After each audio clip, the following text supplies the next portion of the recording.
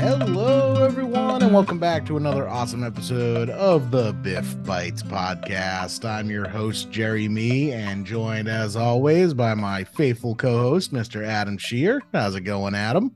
Great. Feeling very heroic today. Very heroic. Whoa, okay. I like that. I like that. Excellent. Well, we are on the hero's journey today with a great guest. We have Nate Astley on, and I'm sorry, it is Astley, or am I mispronouncing that? Am I just butchering Yeah, that? no worries. It's Nate Astle. Astle. My Yeah, apologies. no worries. Should have covered that before the episode started, but we do it live here. No, that's okay. And if it's like Rick Astley, Yeah. like I get it. I'm just trying to, fit Rick in wherever we are. He's never far from my heart. Well, Nate, it is great to have you on because we're going to dive into, once again, another very popular topic in the financial advising world. It's gaining a lot of steam. It's already very popular, and I feel it's really just at kind of the base of its momentum, and that is financial therapy. You are actually a financial therapist. That is your job title on your little business card, right? That is, yeah. Excellent. Well, you want to just kind of let our listeners know, what's the difference between a financial therapist and a financial advisor, or a financial therapist and just a regular therapist? Yeah, that's a great question. So, um, a financial therapist is someone who helps people with the psychological and emotional aspects of money. As part of that also includes relational aspects, so couples or families, things like that. My background is I'm a couples and family therapist. I got my master's degree in that, and that's my home discipline. But I've been kind of always worked with money stuff. It's a huge stressor in our lives. Who'd have thunk?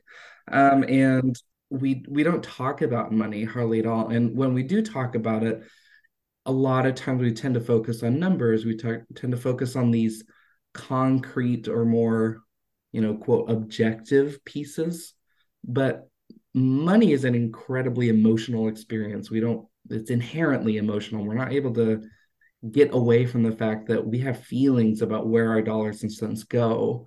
And so, what a financial therapist does is someone who can explore that with you, just like a regular therapist would, explore your beliefs, your feelings, your thought patterns, your behaviors, and hopefully get you to where you're not only doing money differently, like whether it's saving more or spending less or whatever, but you're feeling different about it as well. And I think that's pretty unique to financial therapy. Yeah, I can definitely see it. So, the therapist side came first, and then you incorporated in the money side just because it is such a common struggle for so many different people out there. Right. Yeah. And yeah, I can speak to that, firsthand. Me and my fiance, we almost never fight, but we are right now looking at buying a house, and I can say there are definitely far more stressors in our relationship right now. We're having some more tiffs that we, would never have if it wasn't for this massive financial burden looming over our heads. And that's what I came here for, actually. This is more of an intervention with you, Jerry, with Sorry, Jerry. I've been bamboozled. and we want to welcome Jerry's fiance onto the podcast. Yeah. I'm just kidding.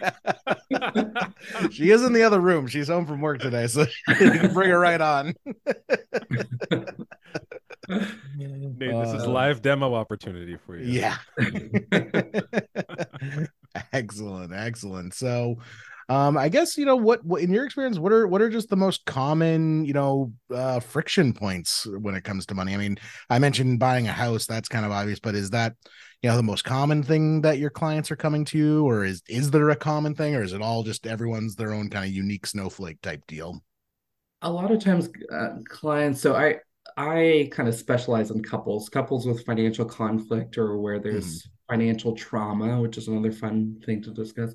But a lot of times with couples specifically, they come in because of maybe one big disagreement, whether it's about a house or someone bought something and it was a significant amount of money, and maybe there was some financial infidelity involved, or they didn't tell their partner, or like it was a significant thing that they disagreed on and they went through with it anyway.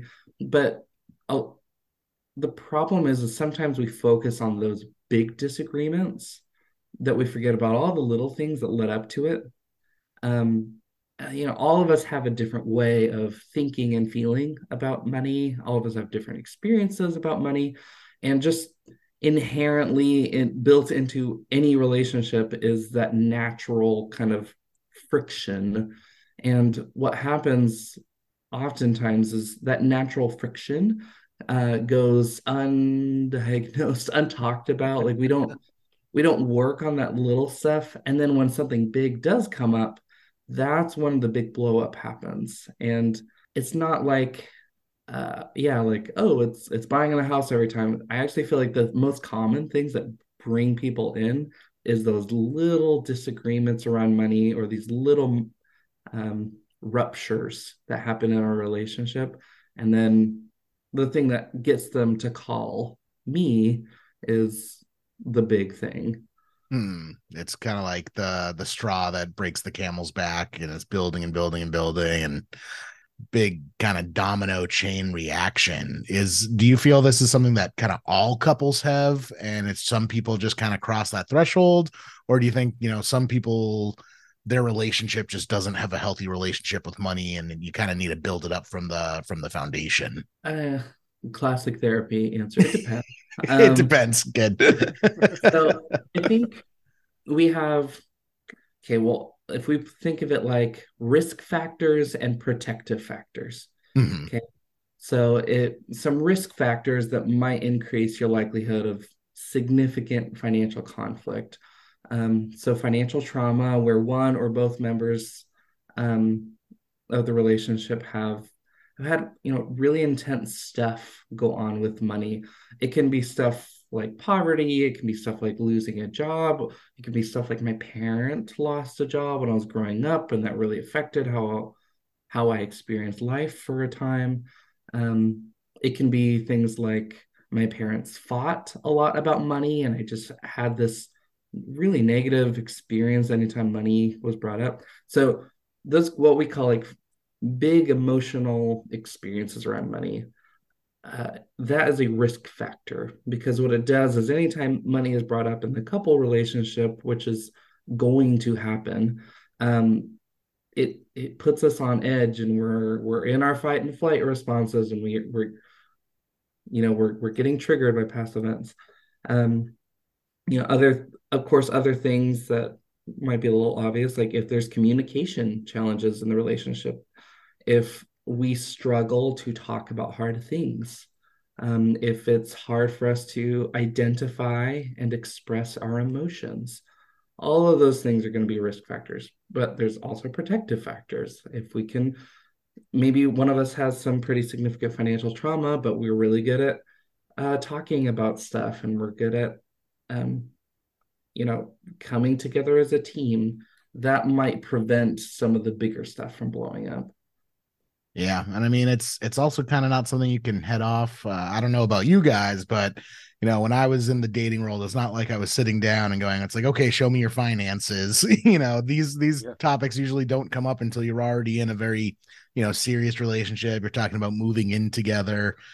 So you might not even know. It's like, oh, my partner has $100,000 in credit card debt that I didn't know about while we were dating. But when we start filling out apartment applications, all of a sudden this stuff starts coming up. I kind of feel like there's probably room to talk about it earlier than we do. Mm-hmm. I find that there's a whole lot of fun parallels between money and sex. So, Okay. um, if if we're in a dating relationship, and we are, we're getting close and we're going to be physically intimate or whatever, like, it's probably important to have discussions beforehand of like, are there traumas, are there things that I need to be aware of, before we engage in this as a couple. It's the same thing with money. Like, we probably should be talking about money more often. It doesn't mean we're talking about all of our statements on the first date, but as the relationship naturally progresses, I think there's financial intimacy that can be explored as well. So it might be awkward, and for sure, money is a taboo, but it's a good thing to talk about money. It doesn't have to be like a big sit down talk necessarily, but we can say, hey, this is safe to talk about in our relationship. We get to build that rule. Yeah, that's a good point. We've actually had this conversation with other guests in the past. We did a grief specialist that we interviewed, and they talked about the taboo things to talk about in life are death and money, and once again it's coming up again. It's a taboo topic, and it's hard for couples, even couples who are intimate with each other and know everything about each other. Even they struggle to talk about money with each other. Right. Yeah, it's super normal. Do you have any, we'll call it best practices, right? For people that are looking to build a life together, that are kind of en route to getting married, let's say. Is there anything that you'd say, hey, these are just good things to do kind of before that's official, or like around this time? I mean, aside from just like let's open up the conversation, are there any specific actions that you'd recommend generally? Oh, let me get some free advice here. So, I recently engaged shopping for a house. What advice would you give to me? Yeah, good question. And again, we have Jared's fiance Let me right call here. Sam in here. Let me call Sam in here. No, I think so. General best practices is when we say we want to talk about it more, how you talk matters just as much as what you talk about. This is also true. Like how you fight matters more than what you fight about.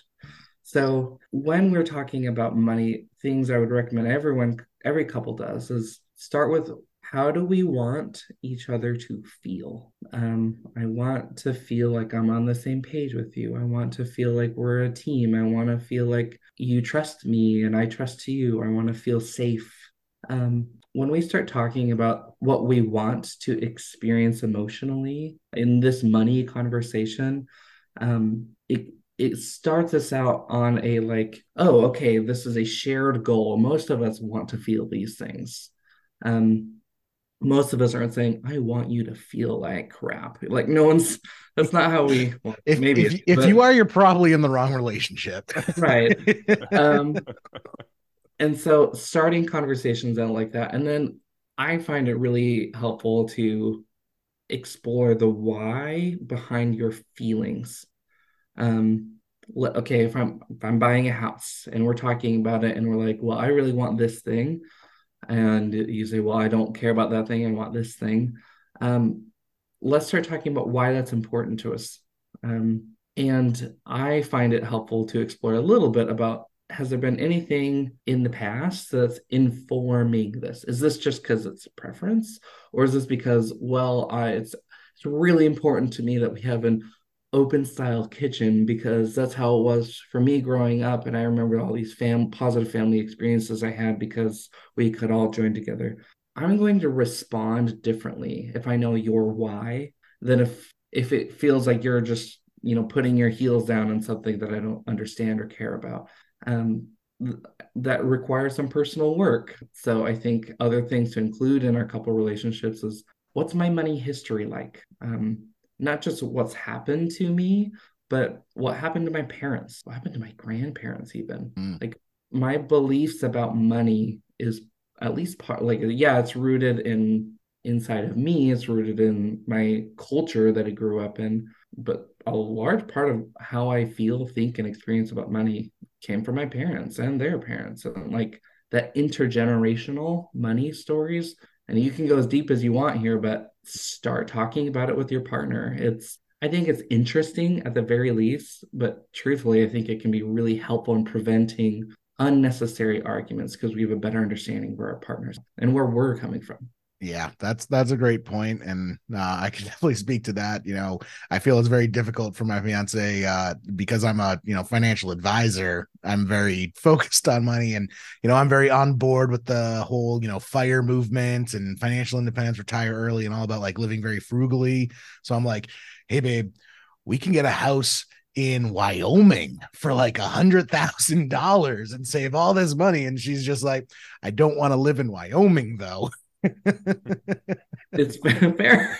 Which is fair, but I tend to be very frugal, and she is more along the lines of, I would like to actually enjoy the life I live rather than, scraping by just to save a couple bucks here and there.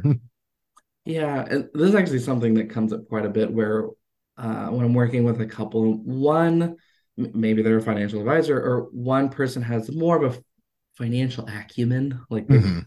they get it more, they're exposed more. And again, back to the parallel with sex. If I was working, if, and by the way, this is true, my wife is a sex researcher, and so like that's what she does. Mhm. That doesn't mean that I'm like, well, you know more about sex, so you get to make all of our sex decisions together. Like, no, you might know more, but like, I don't want to be part of the decision making.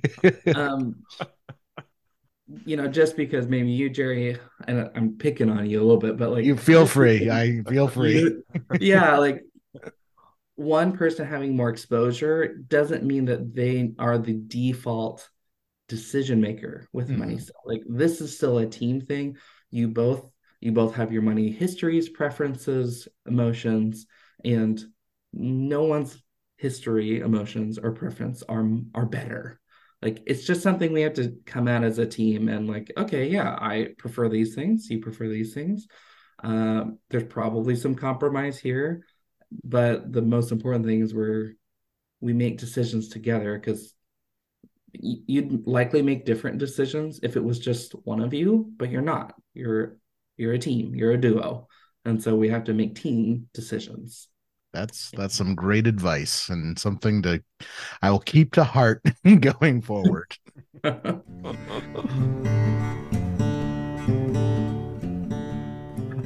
So we've talked a lot about couples, that's your main focus with most of your clients. But what about other kind of money relationships, parents, siblings, speaking to, our past affecting our current. One of my earliest memories is my father and my aunt, his sister, got into a huge argument over money when I was younger, because when my grandparents were going into, hospice care, and how to pay for that hospice care was a huge stressor. And my dad and my aunt were estranged for, 10 years. They wouldn't talk to each other for 10 years, all because of money. So how about those types of relationships? It's really complicated.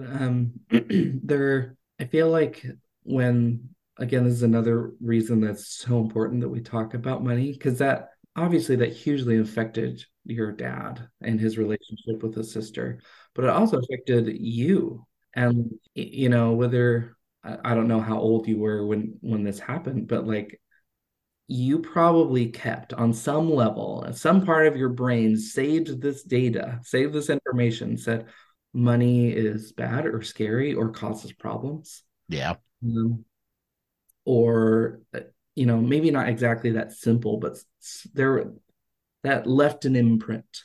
Mm-hmm. Um, and, I think with any family relationship, just like any couple relationship, there's a whole lot of factors. It's not just money. And that's also kind of the same thing with couple. We can't get so overworked of like, it's because we have a financial disagreement. The financial disagreement is probably part of it. It's probably the thing we talk about. But if I had to guess, there's probably other stuff underneath that I don't feel like heard from my sister, or I feel like my brother talks over me, or I feel like there's power imbalances, or there's grief that is coming into play here. Like those are the all other parts that we don't talk about, but is likely influencing the financial disagreement just as much, or if not more. Yeah, definitely a perfect storm situation of, grief of parents, nearing end of life, also coupled with a Boston Irish household where talking was, as taboo as money. Push Yeah. all your emotions down. So definitely cause a perfect storm, and I think that's very relatable for a lot of families out there. Yeah. And this is it's hard to do, especially when our brains are like swimming in stress and swimming in big feelings. So take a break if you need to. But what I encourage people when they're trying to do it, try and take this perfect storm, this amalgamation of all these bad factors, try and separate them out. How much of this is about the actual financial disagreement? How much of this is about grief? How much of this is about our brother sister relationship? How much of this is about uh, financial stress I'm experiencing in my family, but doesn't really have to do with you? Like, if we can kind of break it out, it helps us sort our feelings too. Like, yes, I am frustrated, but what used to be this big ball of bad is now like a pie-sized, ball of bad, and I can direct my emotions, can communicate my emotions much better if I'm not overwhelmed by it, just a big thing. And it's like, okay, there's pieces, and they all need to get worked through, but the part I'm directing at you is the part that's appropriate to direct at you, and not all the other stuff that's in Yeah, between. Yeah. definitely. Especially family business partners, because that was a piece of advice my dad gave to me out growing up, is never go into business with family because it gets too complicated. But it sounds like with your approach, if as long as you're open and honest about it, you can make it work, it sounds like. I feel like there's very, and the financial advisors might not agree with me on this, but Get out the pitchforks. yeah, there's very few absolutes in Mhm. money in life. And I think, yeah, never go into business. Like, I get it, and my family probably wouldn't do it either, but it's less about the never and the always, and it's instead just be intentional. Peace.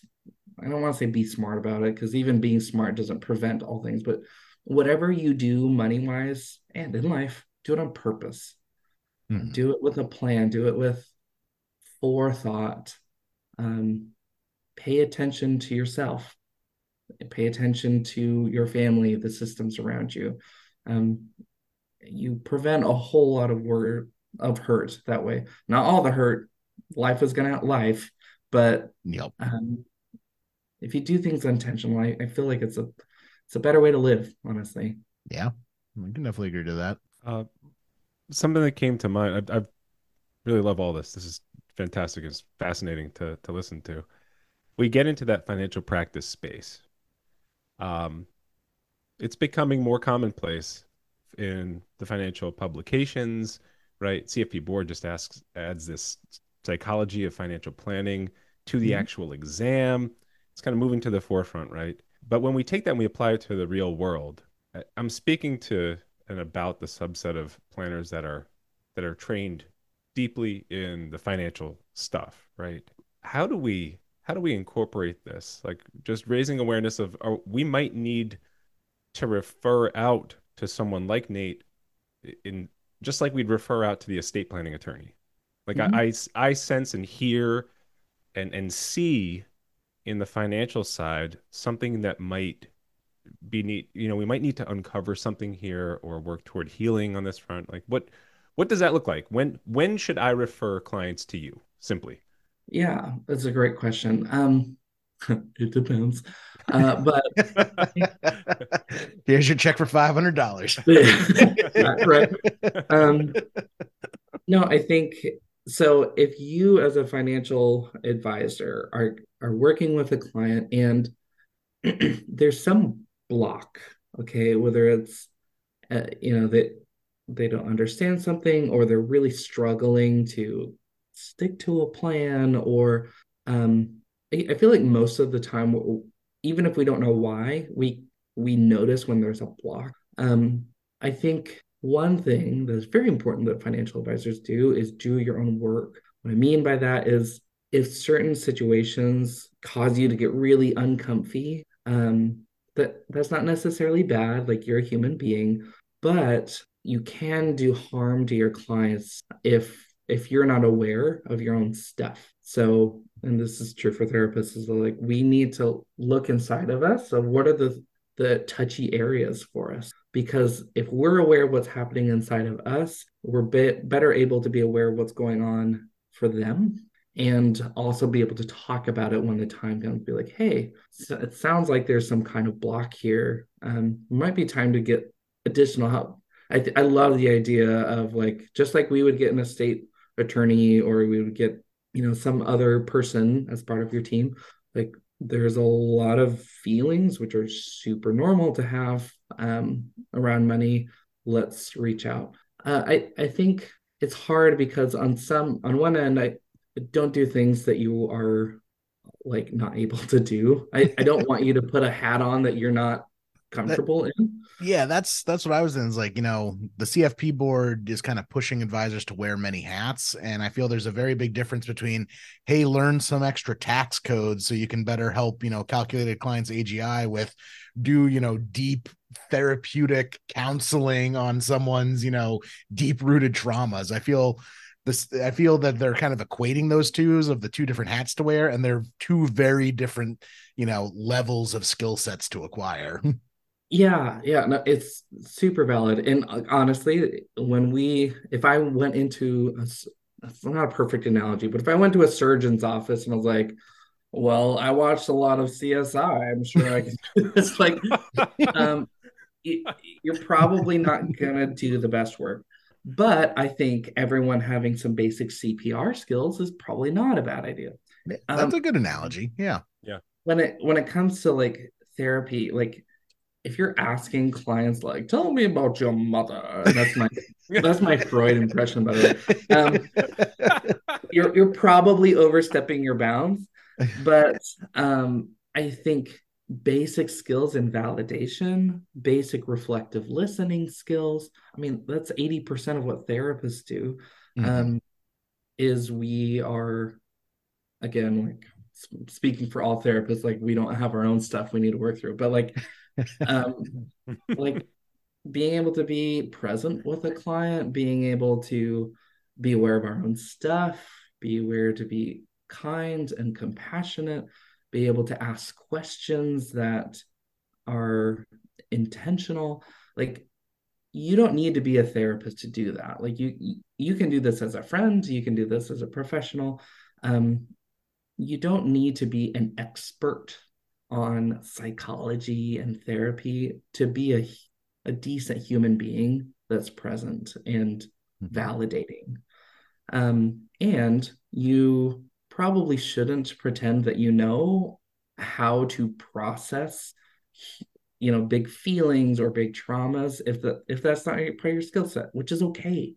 Like most clients don't need you to be an expert in everything. It's okay to get additional support as part of your team. Nice. Now, kind of going in that same vein, are there certain, thought exercises that you recommend or, best practices for clients? What are some things that you can, share with our financial advisor listeners of things that they can kind of start incorporating where they can, you know, do it in a correct way without, overstepping their skill sets? Yeah, I think there's quite a few assessments already out there. You probably heard of the Klon's money script inventory. And you can do what we call a money timeline where the client just thinks back about highs and lows in their financial life. These are good conversation starters. I think of them like that. No assessment should be the rule of like, this is what my clients are. And I think sometimes because we find comfort in assessments, we find comfort in feeling like, okay, this is like I'm doing the thing. And humans are very complex, and we're as many boxes as we create, no one is going to fit into them perfectly. So, uh, I think it's a good idea to do Klon's money script inventory with your clients to start the insight process if they've never thought about this before. One thing I do is I give the money script inventory to clients and I'll ask them, why do you think you got the scores that you did? Um, and that's pretty open ended. They can go as deep as they want to go, and so that's a great start. Asking them about their money history, the money timeline. I think is also a really good one. Um, I find it helpful, and again, plan or be aware of how deep you want to go, but just start asking questions about how does it feel to be talking to me right now? Like we're gonna be talking about numbers today. How does that feel? Like that's I feel like that's kind and I, I guess therapeutic, but you don't have to be a therapist to ask that.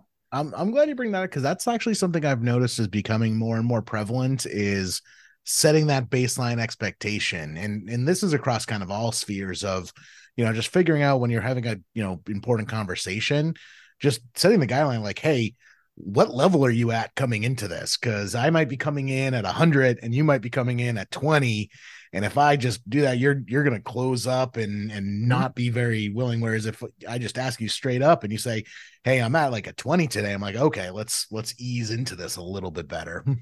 Right. And then you can ask him, you say, uh, okay, you're at a 20. That's totally fine and understandable. Is there anything that you think I can do that would help you get to a 30? Mm-hmm. Um, like, is there something small? Do we need to take a deep breath? I'll make sure that I'm going extra slow today, make checking for understanding and comprehension, which you should be doing anyway. Like, you can meet people where they are without having to be an expert at every point, if that makes sense. Like, I can just be there with you and be what you need today. I know we need to talk about numbers and we talked about building your estate plan, whatever it is. And uh but like yeah, just want to check in. I'm going to check in a couple of times during our meeting. If there's comprehension issues or if anything's feeling overwhelming, let's go get you a glass of water. I have a I have a little bit of snacks here. Like I'm actually a huge fan of offering little things that involve our senses. It Mm-hmm. can be very grounding for clients who where this is hard. So little things like that can go a long way. Yeah, definitely. And that I think is probably the best advice you've given that our listeners can take away is, because in my experience in this industry, I've worked with many advisors, especially the, more advisors with more experience, 10, 20, 30 years in the industry. They tend to sit down with a client and just steamroll right into it. It's like, this is what we got to do. This is what the numbers are. Here's your packet. Here's your financial plan, yada, yada, yada. Any questions about the pure technical aspect of it? Okay, nice. Have a good day. Push them out the office. And if advisors can start taking that step back and just checking in with the client from the get-go, I think you'll have much better client relationships. Right. Right. Which honestly equates to better business. Like, Yes, and Yeah. that's the end goal really is, better serve your clients so that they're happy, give you recommendations and referrals. So if let's just say I'm looking to be more in tune with this side of myself, as you mentioned, so I can then better serve my clients and just walk the talk. And do I need to seek out a therapist who's a specialist in that area, or is this something that you think just a clinician generally would be able to help process? Just exploring kind of my own money biases or past, like just in your opinion, how would that yeah. look? I do think you tend to get better work out of someone who's done this before, Hmm. but I honestly don't even think not every financial advisor, well, do I believe that? Hold on. I was like, not every financial advisor needs to see a therapist. I'm like, honestly, every human ever needs to see a therapist. Um, but even just like basic stuff. So something that I do with my clients that I think is free, Google a feelings wheel. Um, feelings wheel is one of my favorite little activities. It's a wheel and it has feelings words on it. But the goal of the activity is to be more specific about the emotional experience. So you start in the center and it's like happy, sad, angry. I And it'll just go to I just Googled feelings wheel and I did not know there were this many different feelings. There's a I lot of know, feelings on right? this feelings wheel. It's There's like hundreds of feelings here. Am I emotionally shallow? It's like discovering like I've had cheddar cheese my whole life, and then you're like, oh my gosh, and there's brie, and there's Gouda, and there's all this thing, and you're like, welcome to the world of, geez, like our emotions are a rich tapestry. And this is my like artist coming out. Um, so yeah, start with the words that you're very comfortable using, and then see if like, okay, I know I'm feeling sad right now. Let me see if I go out to level two and see if, well, is it disappointment? Is it guilty? Is it whatever it is, it adds flavor, adds context, and adds it's better communication. Do this with your partners, do this with your clients, um, and start using this. So that's a really good point, starting point.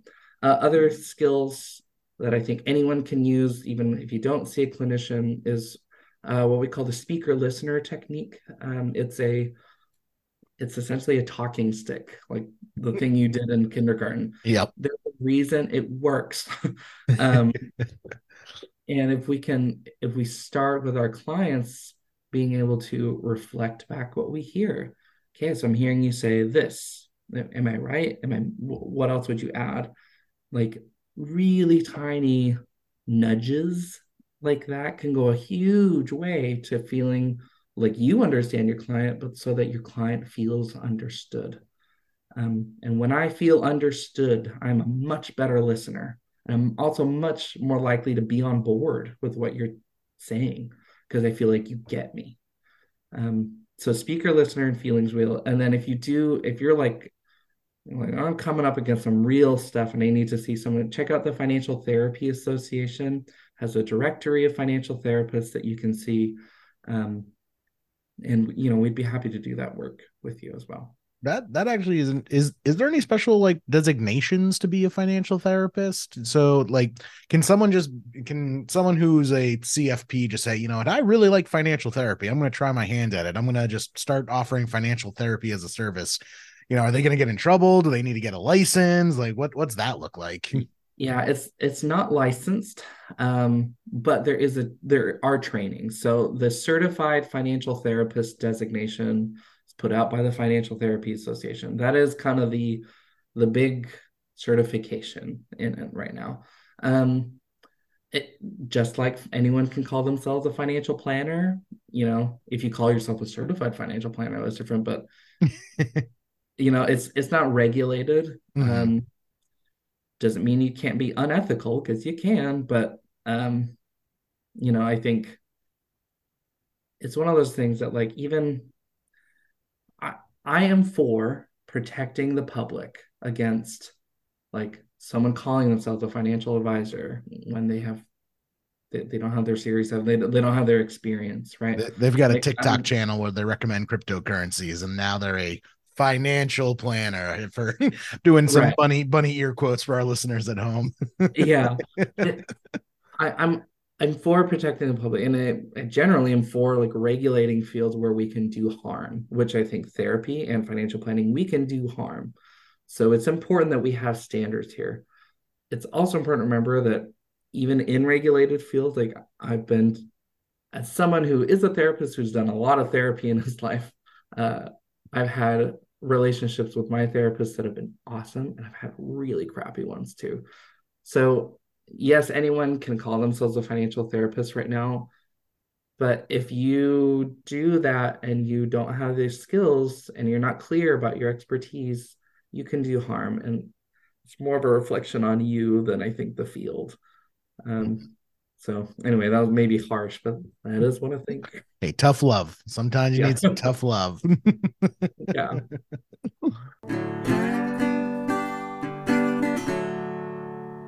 They say money can't buy happiness. Agree or disagree? Um, I think it's nuanced. It depends. Um, there's some recent when you sent me that question beforehand, there was a recent study. I don't remember. I don't I can't say like, oh, it's recent. It was very recent.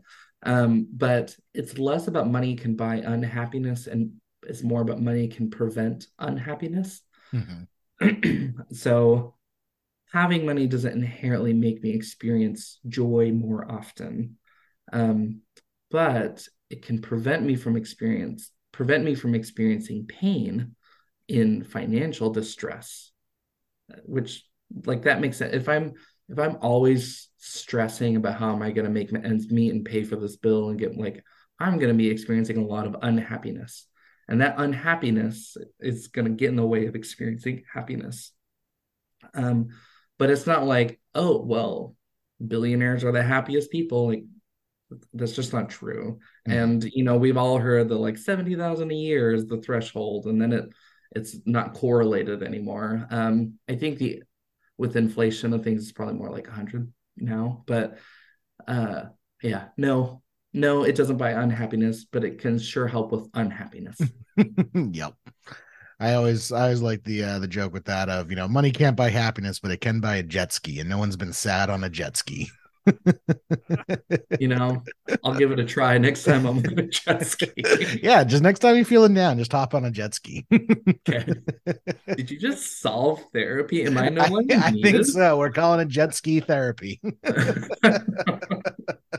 Good to know. I think this working group needs to send an edit to Sir Paul McCartney, Yeah. and say, well, can't buy me love, money can't buy me love, but it Mhm. can dot dot dot dot dot. It can buy you a jet ski. It can Right. buy you a jet ski.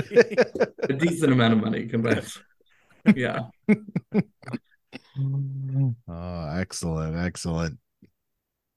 Adam, did you have any other comments before we get into our bonus question? I've hidden a little bonus question in here. I'm excited to get into. No, but I just wanted to say thank you to Nate. I've really enjoyed listening to all this. I find it really fascinating, and I I'm interested to just see how financial planners that were trained on the financial path find their way into this newer territory. I think it's an exciting time, and it's just fantastic that good work can be done to help people even more, beyond the parameters of a financial plan and numbers, that it can actually contribute to deeper wellness. So thank you for what you do, and thank you for sharing everything with us today. Yeah, if I can just kind of leave a final thought on that. Yeah. The the end goal has to be wellness. Um, Making more money, keeping more money, being smarter with your money is great, but the end goal has to be a better life for people. We have to approach our field, financial planning at least, like as a helping profession, like nurses, like doctors, like teachers, where our main goal is to help people. Um, Making money is morally neutral, in my opinion. Like it, it doesn't mean like yes, you want to be smart, of course. There's financial reality, but we have to help people. Like that's I hope that more people get into financial planning because they want to help people. And there's a whole lot of ways to do it. I think, some basic exposure to financial therapy ideas is a great idea. There's also lots of ways you can collaborate. We can refer out, like we talked about earlier. One thing that I've started recently that I hope more people do is I have a collaborative practice. So I'm a financial therapist, but in-house, I also have a financial counselor and a financial planner. And we approach things like a treatment team, kind of like if at a eating disordered or a disordered eating clinic, you might have a therapist and a dietitian and a doctor or something, and we're all working together for that outcome. You can work with financial therapists in your business as well. And I hope that's something we move towards is Yeah. uh, like we can be a team here, and we don't need to be as territorial as That we might be right now. that's really interesting, and I think that's kind of a great effect as well of the industry moving away from kind of commission based and more towards fee based office hours type things. It does open up those relationships a lot better where you can, partner in that more kind of like clinical setting that we've seen, the medical field really excel at. Mm-hmm. Yeah, there's lots of opportunity, and I would love to see financial planning in a very seen differently, both Mhm. from inside the industry and the public. in 10 or 20 years. I would love to see that change. Yeah, great. And then also, you would you like to kind of just plug your stuff if our listeners want to kind of find more about you, or maybe they want to, engage in your services? Where can they find you? Sure, yeah. So I'm pretty active on LinkedIn. So just Nathan Astle, uh, not the famous cricket player. Not Astley. Yeah, also not Rick, not man. No, so LinkedIn, my website is the Financial Therapy Clinical Institute .com, but any Google search will hopefully get that. And my other practice is called Relational Money. Um, if so, I we do accept clients if that's something that you are looking for or your client might be needing. But the other thing is I offer trainings for financial planners and Yeah. therapists.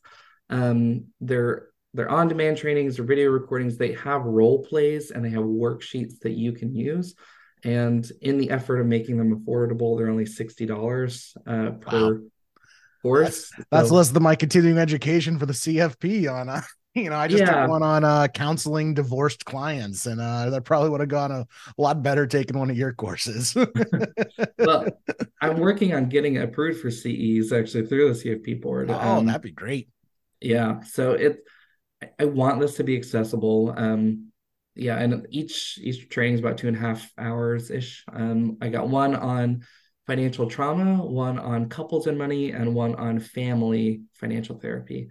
And then I've got two more in the works. So, but you can find those on the website. It's financial therapy, and then there's a tab that's for professionals, and you can navigate there. But yeah, reach out. I'm an open book. I'm happy to help where I can. Yeah, well, definitely let us know when you get that CE approval, because I will certainly look to take some of your courses to get those CE credits under our belts. Awesome. Excellent. All right, I got a bonus question for you. Okay. A little bird has told me that you are a huge Lord of the Rings fan. So I Yes. just wanted to know. I just wanted to know who is your favorite Lord of the Rings character, and why is it Samwise Gamgee? uh, so Tolkien actually said that Sam was the real hero of Yes, Lord yes, of he the did. Rings. Um, if you think about it, Sam is the only time that gave up the ring of his own volition after Frodo is trapped in Mordor and Sam goes to rescue him. Sorry, spoilers if you haven't seen the 20-year-old movie. An Um, 80-year-old spoiler. yeah, like you haven't, yeah, but Sam gives the ring of so I think there's character there. Mhm. And obviously he hasn't been dealing with the ring as long as Frodo, and even though Frodo's seen as kind of the main character because he's the one that's on the quest. Anyway, sorry, this is you're gonna unlock some deep nerdy stuff.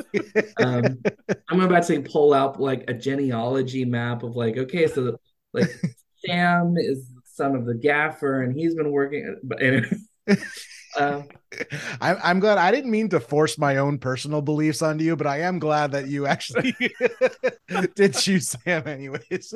I I love it. I feel like my so if it's not in the movies, there's a character called Tom Bombadil. Okay. Oh yes, good old Tom. And he at some point early in the Fellowship of the Ring book, he helps the hobbits get out of the Shire.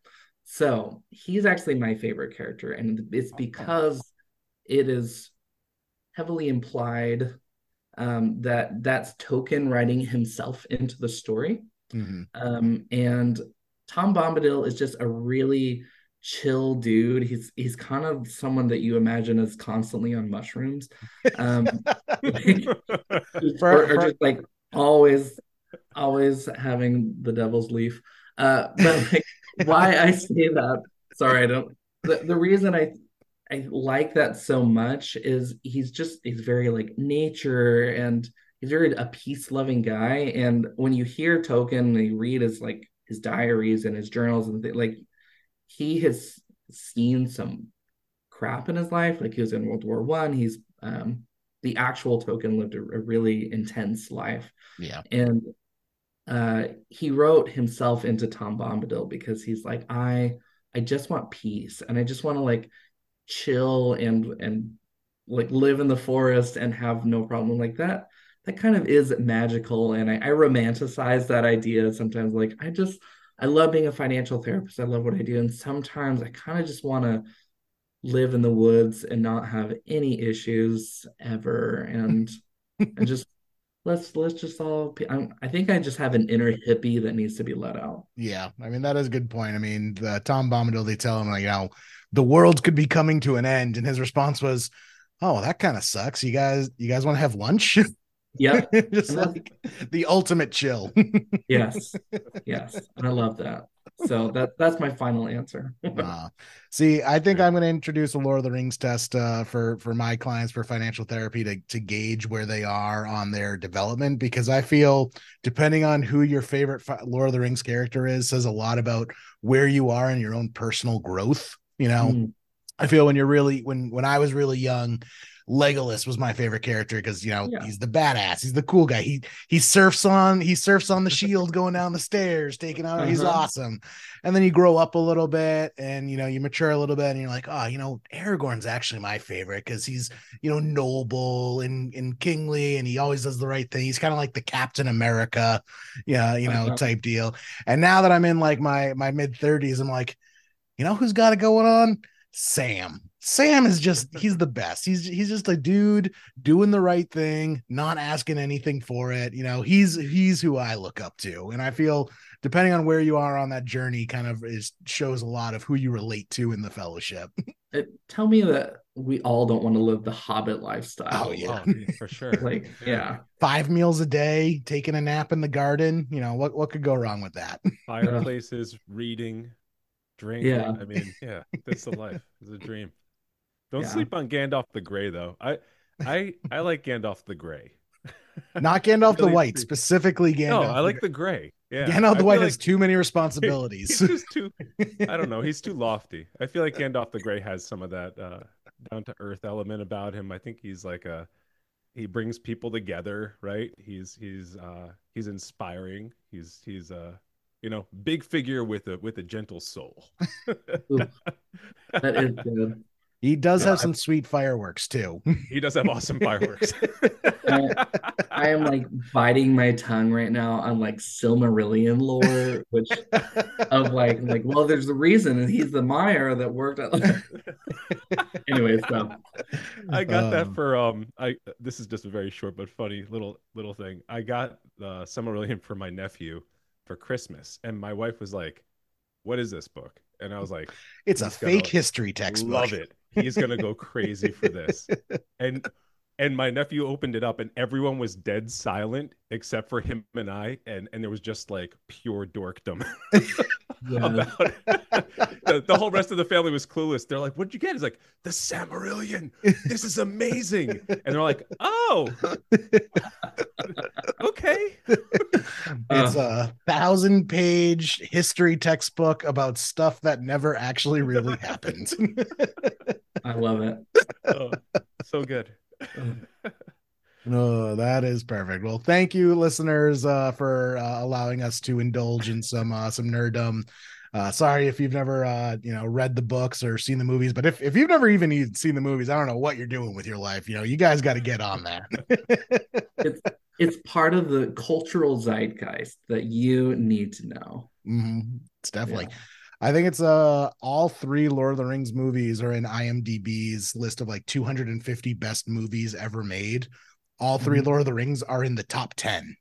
Yeah. Oh wow. Not just on the list, they're in the all three are in the top 10. 1/3 of the 10 best movies ever made is Lord of the Rings. So get on that stuff, people.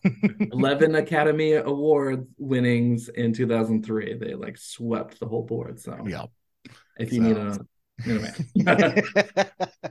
Jerry, could this well, be a regular installment? I mean, would this hang with the people that we generally have on the podcast? I even like I've incorporated things in the past. Like I think I wrote an article for the website on like the dwarven economy and like trying to relate hedging to the Mines of Moria, just trying to figure out ways I can shoehorn Lord of the Rings into our curriculum. So, if I can get your green light on that, Adam, that'd be great. I Yeah, don't let's say do it. say less.